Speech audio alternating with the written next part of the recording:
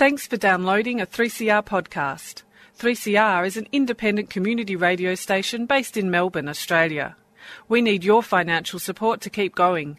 Go to www.3cr.org.au for more information and to donate online. Now stay tuned for your 3CR podcast.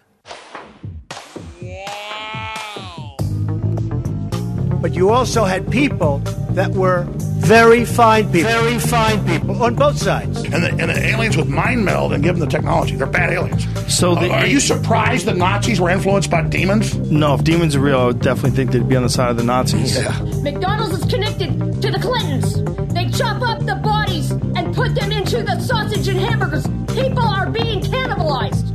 Look it up. And I'm watching CNN talk about this as violent white nationalist protests. We have done everything in our power to keep this peaceful, you know? It's Pepe's become kind of a symbol.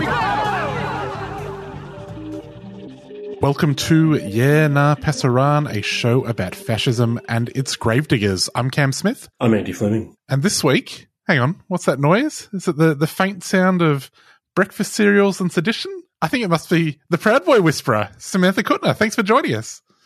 Thanks for having me. Now, no pressure, Sam, but the last time you were on, we got the Proud Boys banned in New Zealand. That is quite the accomplishment. I was very happy to see the news and that the collective efforts of people who saw what was up years ago could help contribute to informing government that this was a threat that was recognizable. Now, there were some other, sources listed as that helped inform that decision, but I think it was our interview that pushed them over the edge. What did you make of the Proud Boy prescription in New Zealand, and has it had much of an effect, have you seen? Well, it's interesting because I've interviewed Proud Boys, I've interviewed the chairman. I obviously don't release those records at the risk of platforming individuals or spreading their ideology.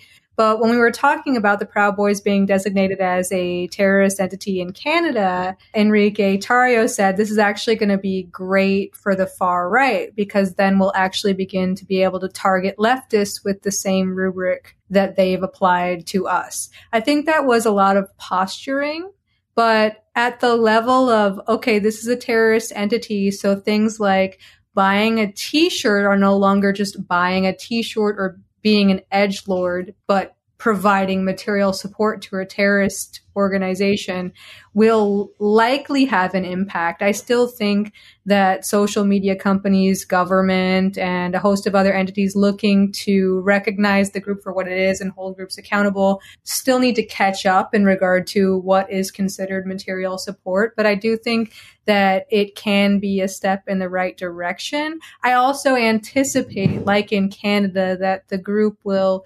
rebrand. And my brother, who is a brilliant musician, not a counterterrorism researcher, kind of said it very eloquently to me a couple summers ago. When Proud Boys were first designated a terrorist entity in Canada, he said, "What do you mean Proud Boys in Canada dissolved? Like some kind of terrorism Alka-Seltzer?" Like, he really anticipated that, like, what does it even mean to have groups dissolve, to have groups be designated? Like, where does the ambiguity of language kind of, like, meet with actual legislation, and is that legislation effective?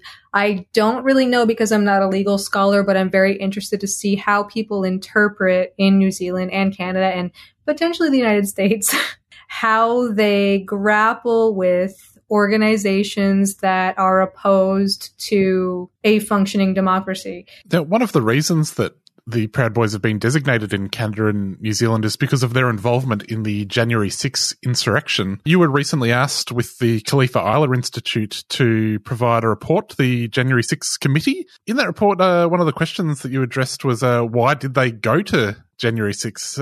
What did you find? So very much borrowing from their original founder, Gavin McInnes, a lot of their answers for why they went to the Capitol revolved around optics. Some Proud Boys said that they were there to hear the president speak. However, leaked chats from encrypted platforms show that they were intending to meet together at 10 a.m. at a location that was distinct from where Trump was actually speaking. And so it's very hard to say what any given individual really believed because influence operations and disinformation are so prevalent.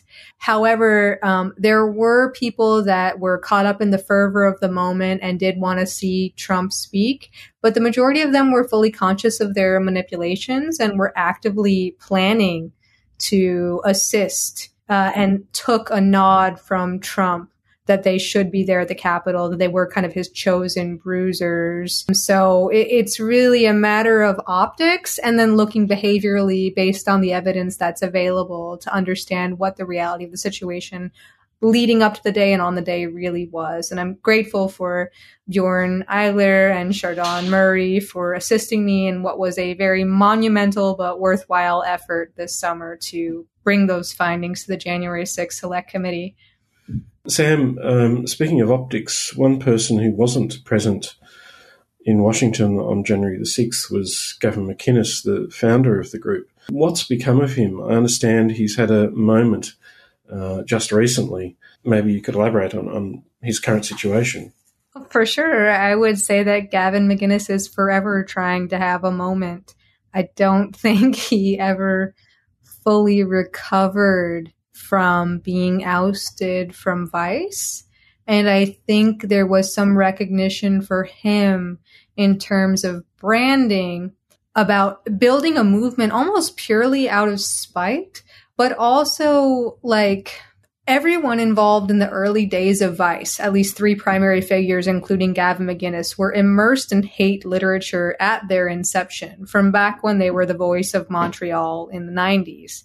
And so the edginess and the countercultural stuff was always imbued with hate literature. So when Proud Boys tell me, oh, the group was just a joke, or, you know, nobody was meant to take us seriously, there are people who have from the beginning wanted to spread their ideology and quote unquote red pill the normies.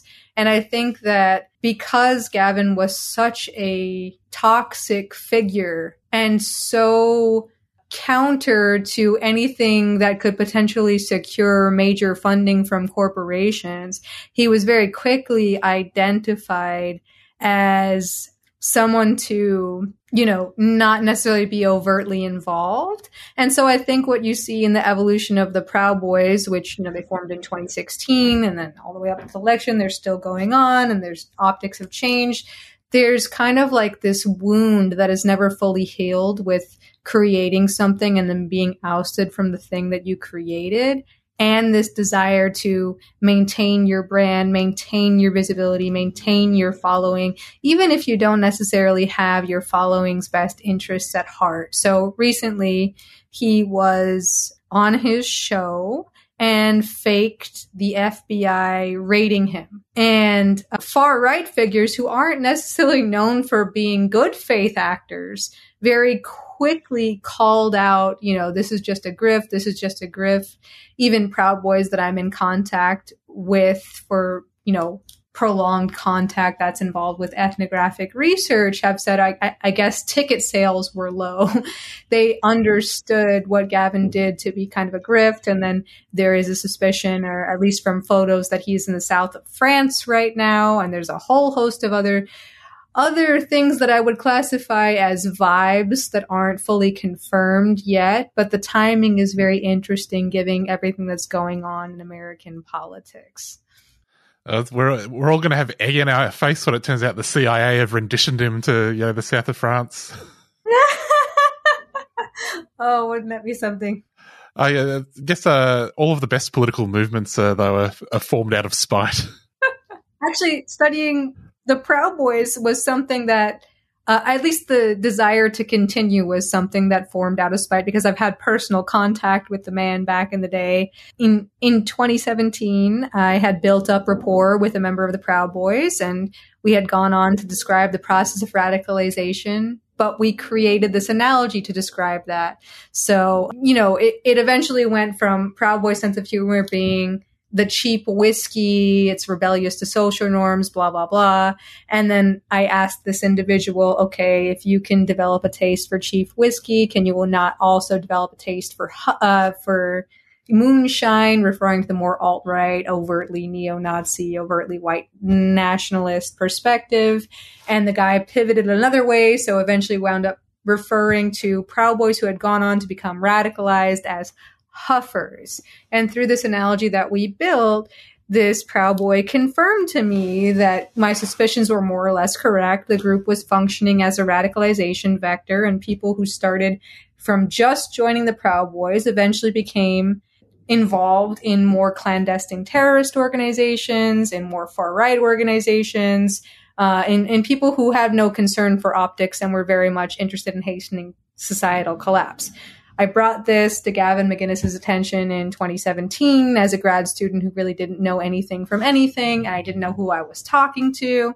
And then he wrote this article called Fighting the Media and Academics, where I was the academic, and I was like simultaneously an academic and an Antifa terrorist. And then the dude in November of 2017, just a few months after Charlottesville, sent me an email saying, you're starting a war that you can't finish, and wound up trying to go to my university to shut down my research project. It's a whole different thing.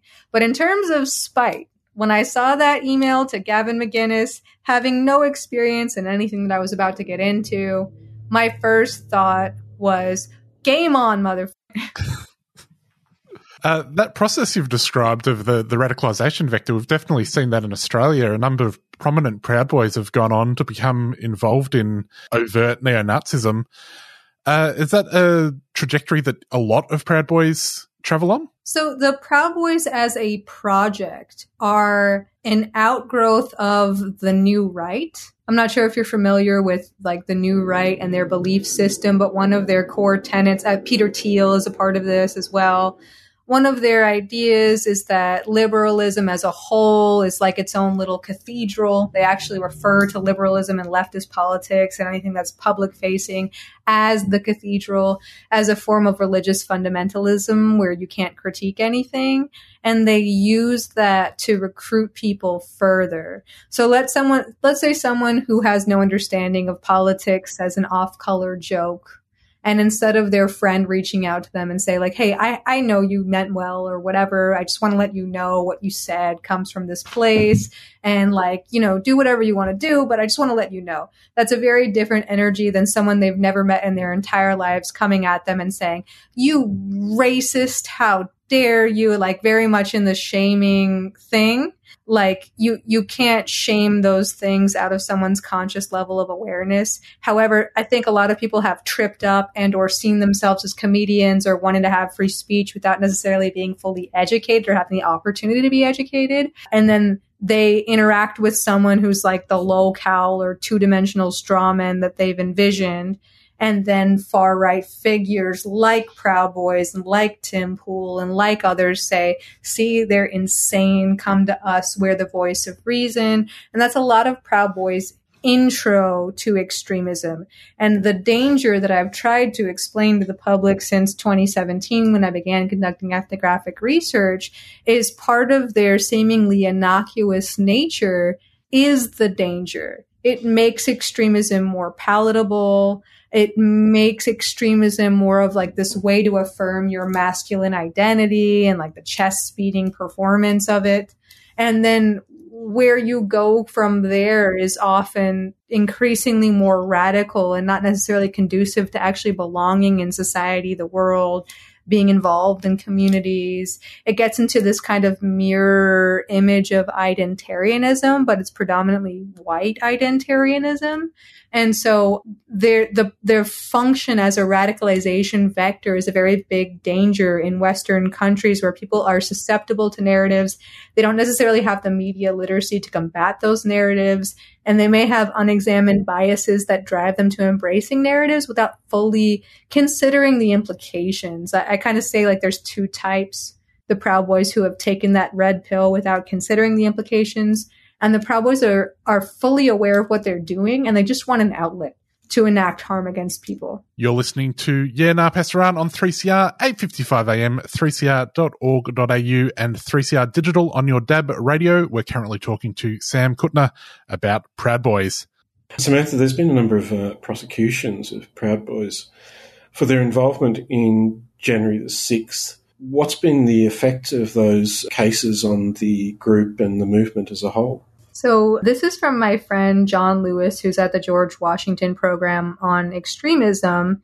Their most recent report shows there are 102 cases. 70 cases are linked to the events of January 6th. 17 are charged with assault, and 18 are charged with conspiring to obstruct the congressional proceeding. I don't know if they've accounted for Bannon yesterday because that is a very short notice, but Bannon was arrested for various forms of fraud for his scheme involving the We Build the Wall campaign. He basically weaponized people's biases against immigrants, against them, and promised to build a wall when there was never really an intention of building one, and then defrauded millions of Americans. Didn't he get away with that? I thought he got pardoned for it. Well, Trump pardoned him, but I believe it was the New York, I think it was the ADA's office who just yesterday actually indicted him. Now, that Build the Wall scheme, is that the one that got the butterfly enclosure involved? Yes, and the fascinating thing about that is, I think it's something David Nywert has also alluded to, is there's a difference between a conspiracy and a conspiracy theory. A conspiracy is an actual plot by people designed to form some type of influence or outcome or something somewhere. A conspiracy theory is just this kind of belief that this marginalized group holds an undue amount of power. I find it very interesting that the QAnon narratives about there being human trafficking and people at the border that led to a QAnon candidate targeting one of the organizers or people who maintains the Butterfly Center was used to obscure the reality of Bannon and Brian Kolfage and a host of other people operating from different LLCs and organizations and media outlets to, hide their tracks in regard to the money they were taking from American citizens by peddling bullshit. Has QAnon gotten its hooks into the Proud Boys much? Yes, there's an article that explains why that is from the Journal of International Affairs that I wrote a while back called Take the Red Pill, Understanding the Conspiratorial Allure of Thinking Among Proud Boys. And there are big components that have taken hold within Proud Boys, but that's largely because of the gender dynamics of the way that they get introduced to these groups. So once you, quote unquote, take the red pill and you open your eyes to the reality of female subjugation by women under feminism, a host of other conspiracy theories become more palatable. It's really operating from a perspective of being this eternal victim and life just happening to you and looking for people to blame versus developing like a radical sense of agency about what you actually have the capacity to change in your life. So Proud Boys aren't inherently QAnon, but there is a QAnon contingent. And a lot of that comes from the sense that they are victims or cast out of society because feminism doesn't have any room for them, if that makes sense. Sam, rather than taking the red pill, people could also take the glitter pill. You host the Glitter Pill podcast. You've recently started an LLC with Bjorn Eiler called Glitter Pill LLC. What is the Glitter Pill?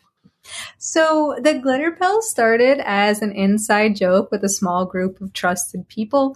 I was providing training consultations to the Title IX office of my university, and it was this joyful collaborative moment where I expressed this desire to explain the concept of getting pilled. And I had this idea in my head of, I don't know if you guys have seen Forrest Gump, but there's this scene in the movie where Forrest Gump is working with Bubba, and Bubba is talking about all the different kinds of shrimp. So I was thinking of creating a meme as a learning tool for this legal office of my university to describe what was happening on campus. And in my head, I saw Bubba and Forrest talking about different kinds of shrimp, but it was different kinds of pills. So you could take the blue pill, the red pill, the white pill, the black pill. And then someone in my little collective said, Glitter Pill, and the name stuck. So it started as an inside joke, like many things. However, it's expanded to embrace value pluralism, being in the society that we're in, understanding that, you have a role to play in activism, but before you go trying to change the world, the first thing you can do is get right with yourself. So I encourage radical accountability. I encourage things that fall into the line of shadow work, or like examining some of the more unconscious impulses that might drive people to activist spaces. And I also encourage ways to soothe your nervous system as you do this type of work, because the work is hard enough. You may not have an understanding of how to resolve conflicts peacefully, and you can cause a lot of harm to yourself, as I experienced early on, that I wouldn't want people to go through. So that's the community care element of Glitter Pill. But Glitter Pill as an LLC was something that we founded right after the January 6th Select Committee.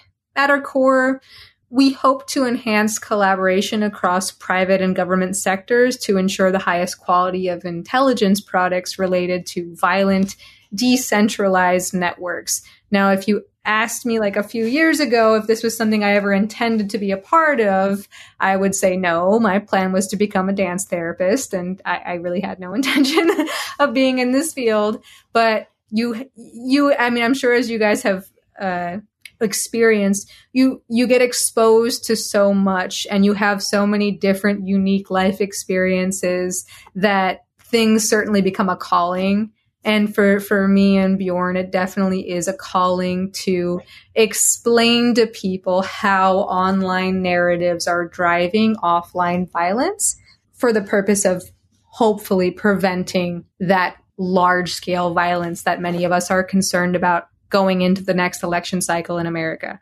Speaking of what drives people to engage in politics and activism and so on, I guess a question that occurs to me is, when thinking about figures like Bannon or McInnes or others, how much hold do you think those individuals have, and what are the other factors that drive participation apart from this kind of attraction to a kind of daddy-like figure?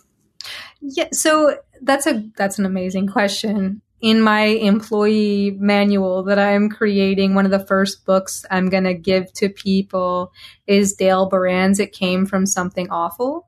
It really describes online subcultures and this sense of nihilism, and also this desire to matter or be seen. I think Gavin McInnes and other figures, absent of any clearly articulated alternative, are really good as presenting as these kind of techno parents that understand what the individual is going through, and then advocate for a worldview that, even if it's totally incoherent and eventually harms people in the long run, is still the most articulated thing they've ever heard.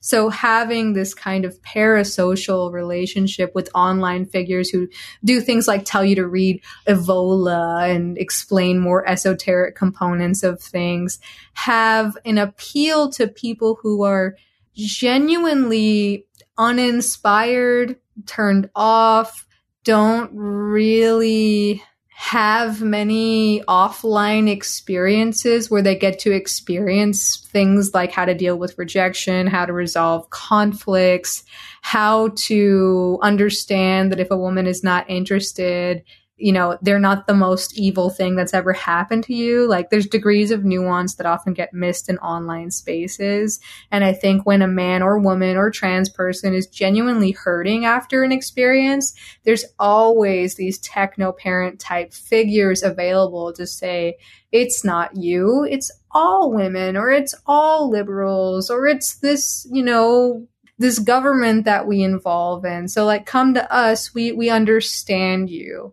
And I think that Trump and Bannon and Gavin McInnes and other figures are really, really good at presenting as figures who care and are listening to them. But what they don't understand is that they're just doing that enough to manipulate them into being what they need as a political tool. And so one of the things that I advocate for and have been frequently canceled for is allowing people to go through their own process of learning and exploring and critical thinking and cognitive dissonance to understand what it is they really want. And then where on these online spaces that they interface with figures have been really good at persuading them into worldviews that aren't really what they want as much as temporarily soothing, like a Band-Aid that allows them to evade accountability for their actions or just sit with the discomfort of like not having everything figured out, you know? Sam, just returning to January 6, one of the questions you addressed in your submission was, what were their activities in 2020 and earlier that laid the groundwork for J6? What did you find that they were working on leading up to the insurrection? In 2019 and 2020, Tario talked about, and he had a very, like all of them, they have a very interesting framing for things. So like disinformation and bot amplification isn't that thing. It's like quote unquote aggressive marketing, or going into another state that you're from, that you're not from, to intimidate people isn't really intimidation. It's limiting government. So there's lots of contortions that people make that sound kind of libertarian, but they're truly aspirationally fascist. And in 28, so let me go back in my head. I'm trying to go through hundreds of data entries in my head at the moment, which is probably not going to work out well. But in 2018, after the incident at the club where Gavin McInnes dressed as this dude in the samurai sword who was like a victim of quote unquote, he was a victim of something. I forget. It's a little bit hazy. The incident that's put on the radar, the idea that the Proud Boys are a gang, like a violent street gang. Proud Boys were looking for ways to move away from that image, but also garner support. So in the Pacific Northwest region, they started focus testing.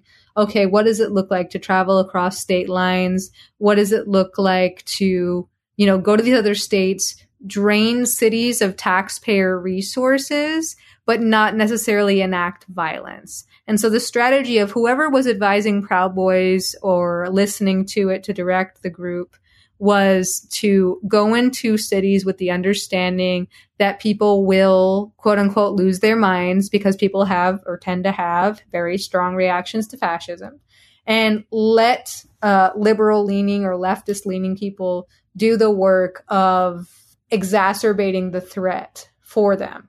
So in 2019, when you look at the incident data, you can see them more or less focus testing and going to state rallies to try to experiment with intimidation campaigns at the local level. So when people look at January 6, 2021 as this new phenomenon, they have to understand when you go back into the incidents, this is something they were building the momentum for since just after 2018, and something that goes all the way back to one of the figures involved, one of the fixers, Roger Stone, who did things that at least rhymed. You can't really say necessarily 100% someone was involved, but when you look at the 2000 disruption of the election results in Florida, and you think about things like the Brooks Brothers riots, you see things that are thematically similar and a little bit too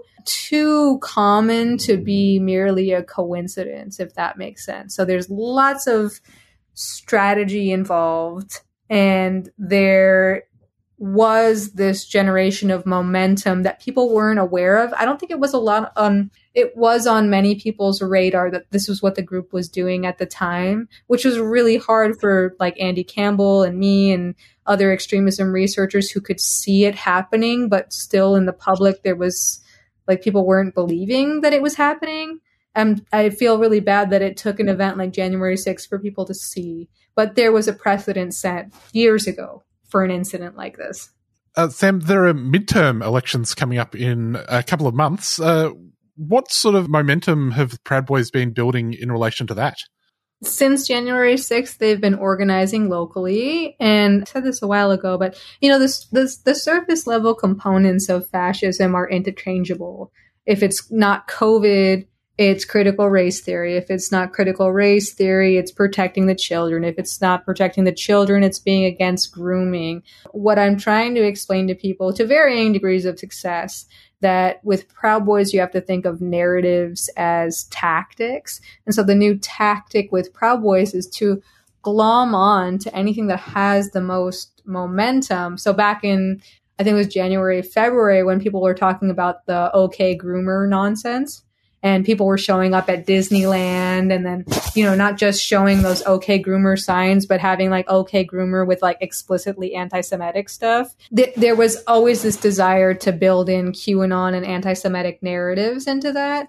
But what you're seeing now is people very much like they did in the 80s, conflating being gay with either contagion or with grooming and pedophilia, which is completely dehumanizing, inaccurate, and has resulted in actual violence against other people. So the thing that they're glomming onto the most is trying to fight against the perception that kids are being groomed in schools, and it's completely inaccurate. And they're actually harming kids when they go into spaces with the attempt to intimidate, but they're gaining momentum, and they're having far-right media figures go along with that and spread known disinformation.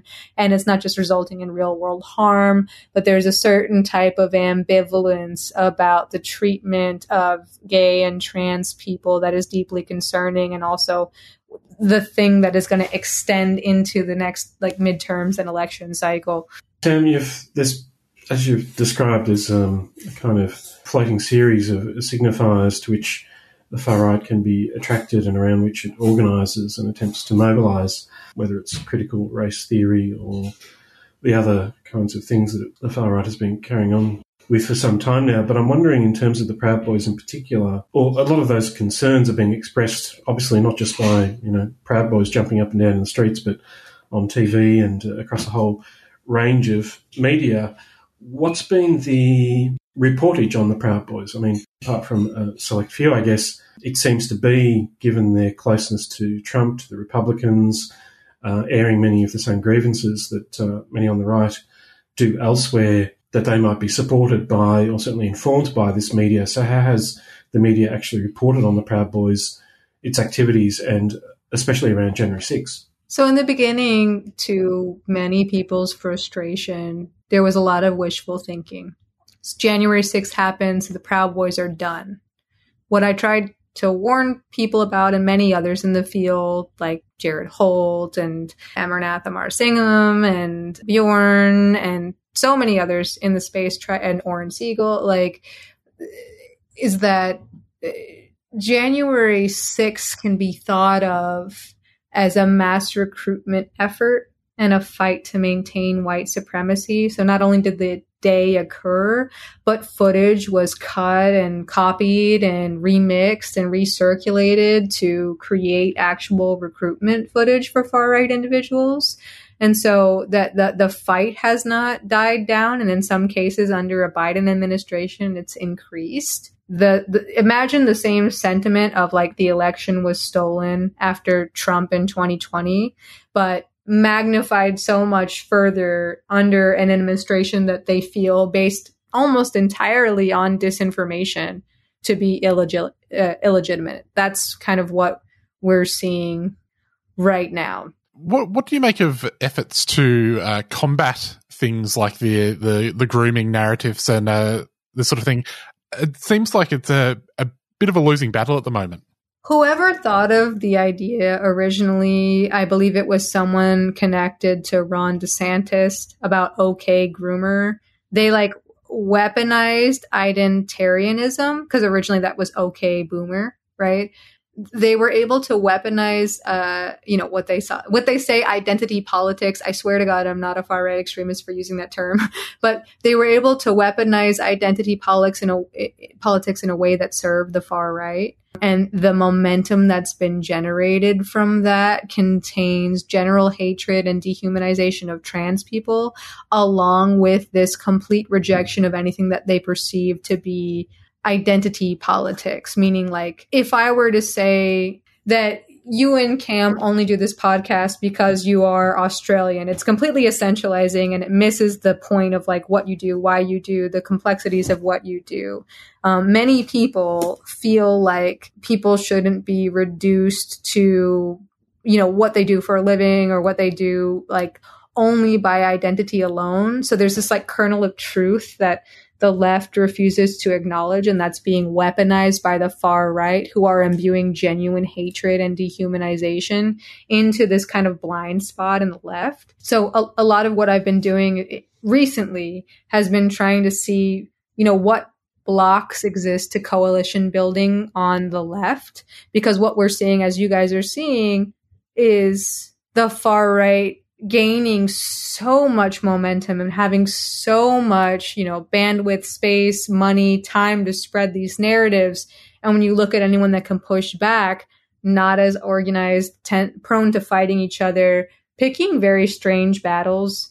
And I really think that the goal of many people in activist spaces, in my opinion, should be looking for ways to reduce barriers to getting involved in organizing, in counter narratives, in political organizing, because of everything that's on, quote unquote, the other side. What do you think about the way that big tech is approaching this anti-trans campaign? Because it seems that in some cases they're quite onto it when it comes to things like dead naming.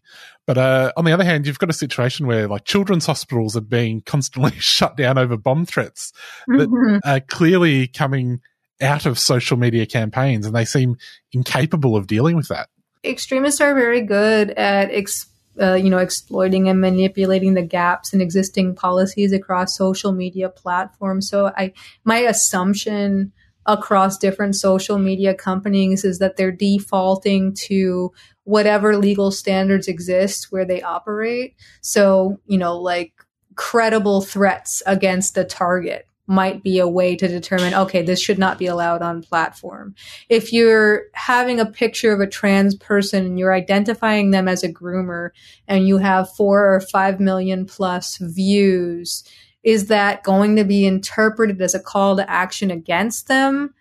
If it's just their photo, is it like their photo and their address that constitutes as a threat? Something that Kiwi Farms is recently like experiencing the effects of, you know, like at what point does it become a threat? At what point should it be considered a threat for like just the greater social good?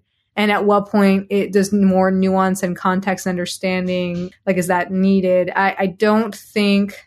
One of the things that I try to explain in our work through, Bjorn and I, what we do with, certain clients, which I can't really say a lot about, is acknowledge how unscalable the problems are. I don't know how many billions of users exist across social media platforms, but it's not a problem that AI will capture or deal with effectively. Then you're going to get into issues of suppressing free speech. And in countries where authoritarian leaders do have a sway and people expressing dissent could be wrapped up in being considered violent extremists, that creates a whole other host of problems. So I don't really envy social media companies in their position for what they have to do. However, I do think that across the board, whatever metrics social media companies have for success should be checked or cross-referenced with like what a genuinely healthy, functioning society should have, because we're just like missing the mark on extremist threats and violence and the potential for violence and the interpretations of what can constitute as violence, and a lot more nuance and complexity and qualitative research and mixed methods and extremism expertise is needed to help genuinely address the problem in a way that doesn't inadvertently suppress free speech. But I think that they're more or less taking baby steps. I just don't think we necessarily have the time to take baby steps, but I really don't know what the alternative looks like in a way that doesn't suppress free speech on a massive scale. I think, honestly, shutting down social media during election cycles might be a very clean way to just stop everything. However, in other countries where there are more authoritarian, that's a whole other host of problems. So it's really hard to say, like, do you put something in the context of one country, because that's often going to be like an American-centric focus that doesn't grapple with global implications, or do you try to make things scalable at a universal level? Because there's always going to be hiccups and misunderstandings, and like not even hiccups, because there are things that are going to get people killed. Sam, in terms of Proud Boys and social media, they've been removed from various major platforms. They persist, they survive. I'm wondering, how do they sustain themselves in terms of, if you've undertaken an analysis of the financial infrastructure of the group and how it merchandises itself, how it monetises its efforts, and how that keeps the group afloat? For a while, they were sharing Cash App links to T-shirts that were edgy and consistent with their branding. Some of them are entrepreneurs and already independently wealthy to a certain extent. Some of them have fully embraced like the quote-unquote dark side, where they don't really care about the narratives they're espousing as long as it makes them money. Tim Pool being one of them. There are a variety of ways that bad faith actors can make money. But I also think that Proud Boys, because of the way that they formed and who formed the group, Gavin McInnes, attention is one of their currencies. So they might be banned across social media platforms, but if they do something inane and it gets picked up in local news stations, and then the local news stations goes to the national level, and the national level shares information about their activities, that is more or less keeping them visible and present. And you can't really control if someone looks at an incident like that online that's hit national news and has considered joining the Proud Boys for whatever misgivings they have about what their perception of cultural Marxist or cultural Marxism is. So it's just a combination of bad faith actors with varying degrees of funding. Sam, if you were to whisper into someone's ear something about the Proud Boys and January 6 that you think is really important that they listen to and understand, what would it be? If you are a Proud Boy or a far-right figure that thinks that you are on the right side of history, I would genuinely ask you to examine what you removed from the group before you ever joined, removed from ever becoming a Ben Shapiro or Jordan Peterson fan. What are your actual values? What do you think gives your life meaning? What is really important to you as an individual? And then examine the groups that you are involved in, the media that you're consuming, and see if there is a discrepancy between what you value as an individual and what you've been led to value or think you really value by virtue of being involved in these groups. And if you think that there is a discrepancy and you do think you want to change, but you don't necessarily know the way out or where to go, you are always welcome to contact me or other people in my network. We're not here to convince you to be an anti-fascist or a genderqueer. We are here to genuinely listen to see where you're coming from. We will definitely call you out on your bullshit because we've seen enough of it in our years of research, but we're not going to not listen to you. And so if that's something that you're considering, if you sense that something's wrong, but you don't really know how to give a form to it, you are always welcome to reach out to me and others. I can't necessarily guarantee that I will respond within 24 or 48 or 36 hours, but I'll do my best to respond within a week or 2 weeks. And if I can't give you the help or support or listening that you need, I could direct you to people who can. Thanks so much for joining us, Sam. If people want to follow you on Twitter, you're at Ashkenaz89, and people can also, of course, find your full Proud Boys report at the Khalifa Isler Institute website. Thanks for coming on. Thank you both for having me. Well, Andy, that's our show. We'll see you next week. See you then. Proud Boys ain't easy to love with their shields and their poles. And they'd rather call you a cuck online as they troll. Black polo shirts with yellow striping, giving Fred Perry a real bad name. They're reactionary and some think they're scary, but mostly they just run away.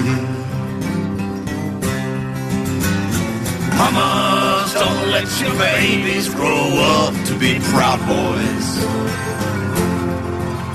Don't let them wear dockers and get racist tats. No tiki torches and no MAGA hats.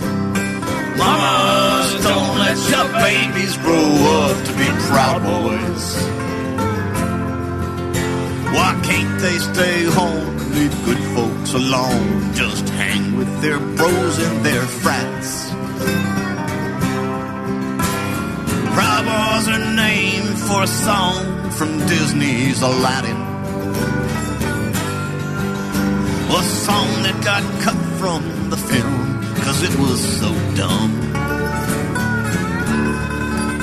They don't like Islam or the Jews, but they call us the haters. While they talk down to women and worship dictators like Pinochet, Putin, and Trump. Mamas, don't let your babies grow up to be proud boys. Don't let them wear dockers and get racist tats. No tiki torches and no MAGA hats. Mamas, don't let your babies grow up to be proud boys. Why can't they stay home and leave good folks alone and just hang with their bros in their frats? Mamas, don't let your babies grow up to be proud boys. Don't let them wear dockers and get racist tats. No tiki torches and no MAGA hats. Mamas, don't let your babies grow up to be proud boys. Why can't they stay home and leave good folks alone and just hang with their bros and their frats?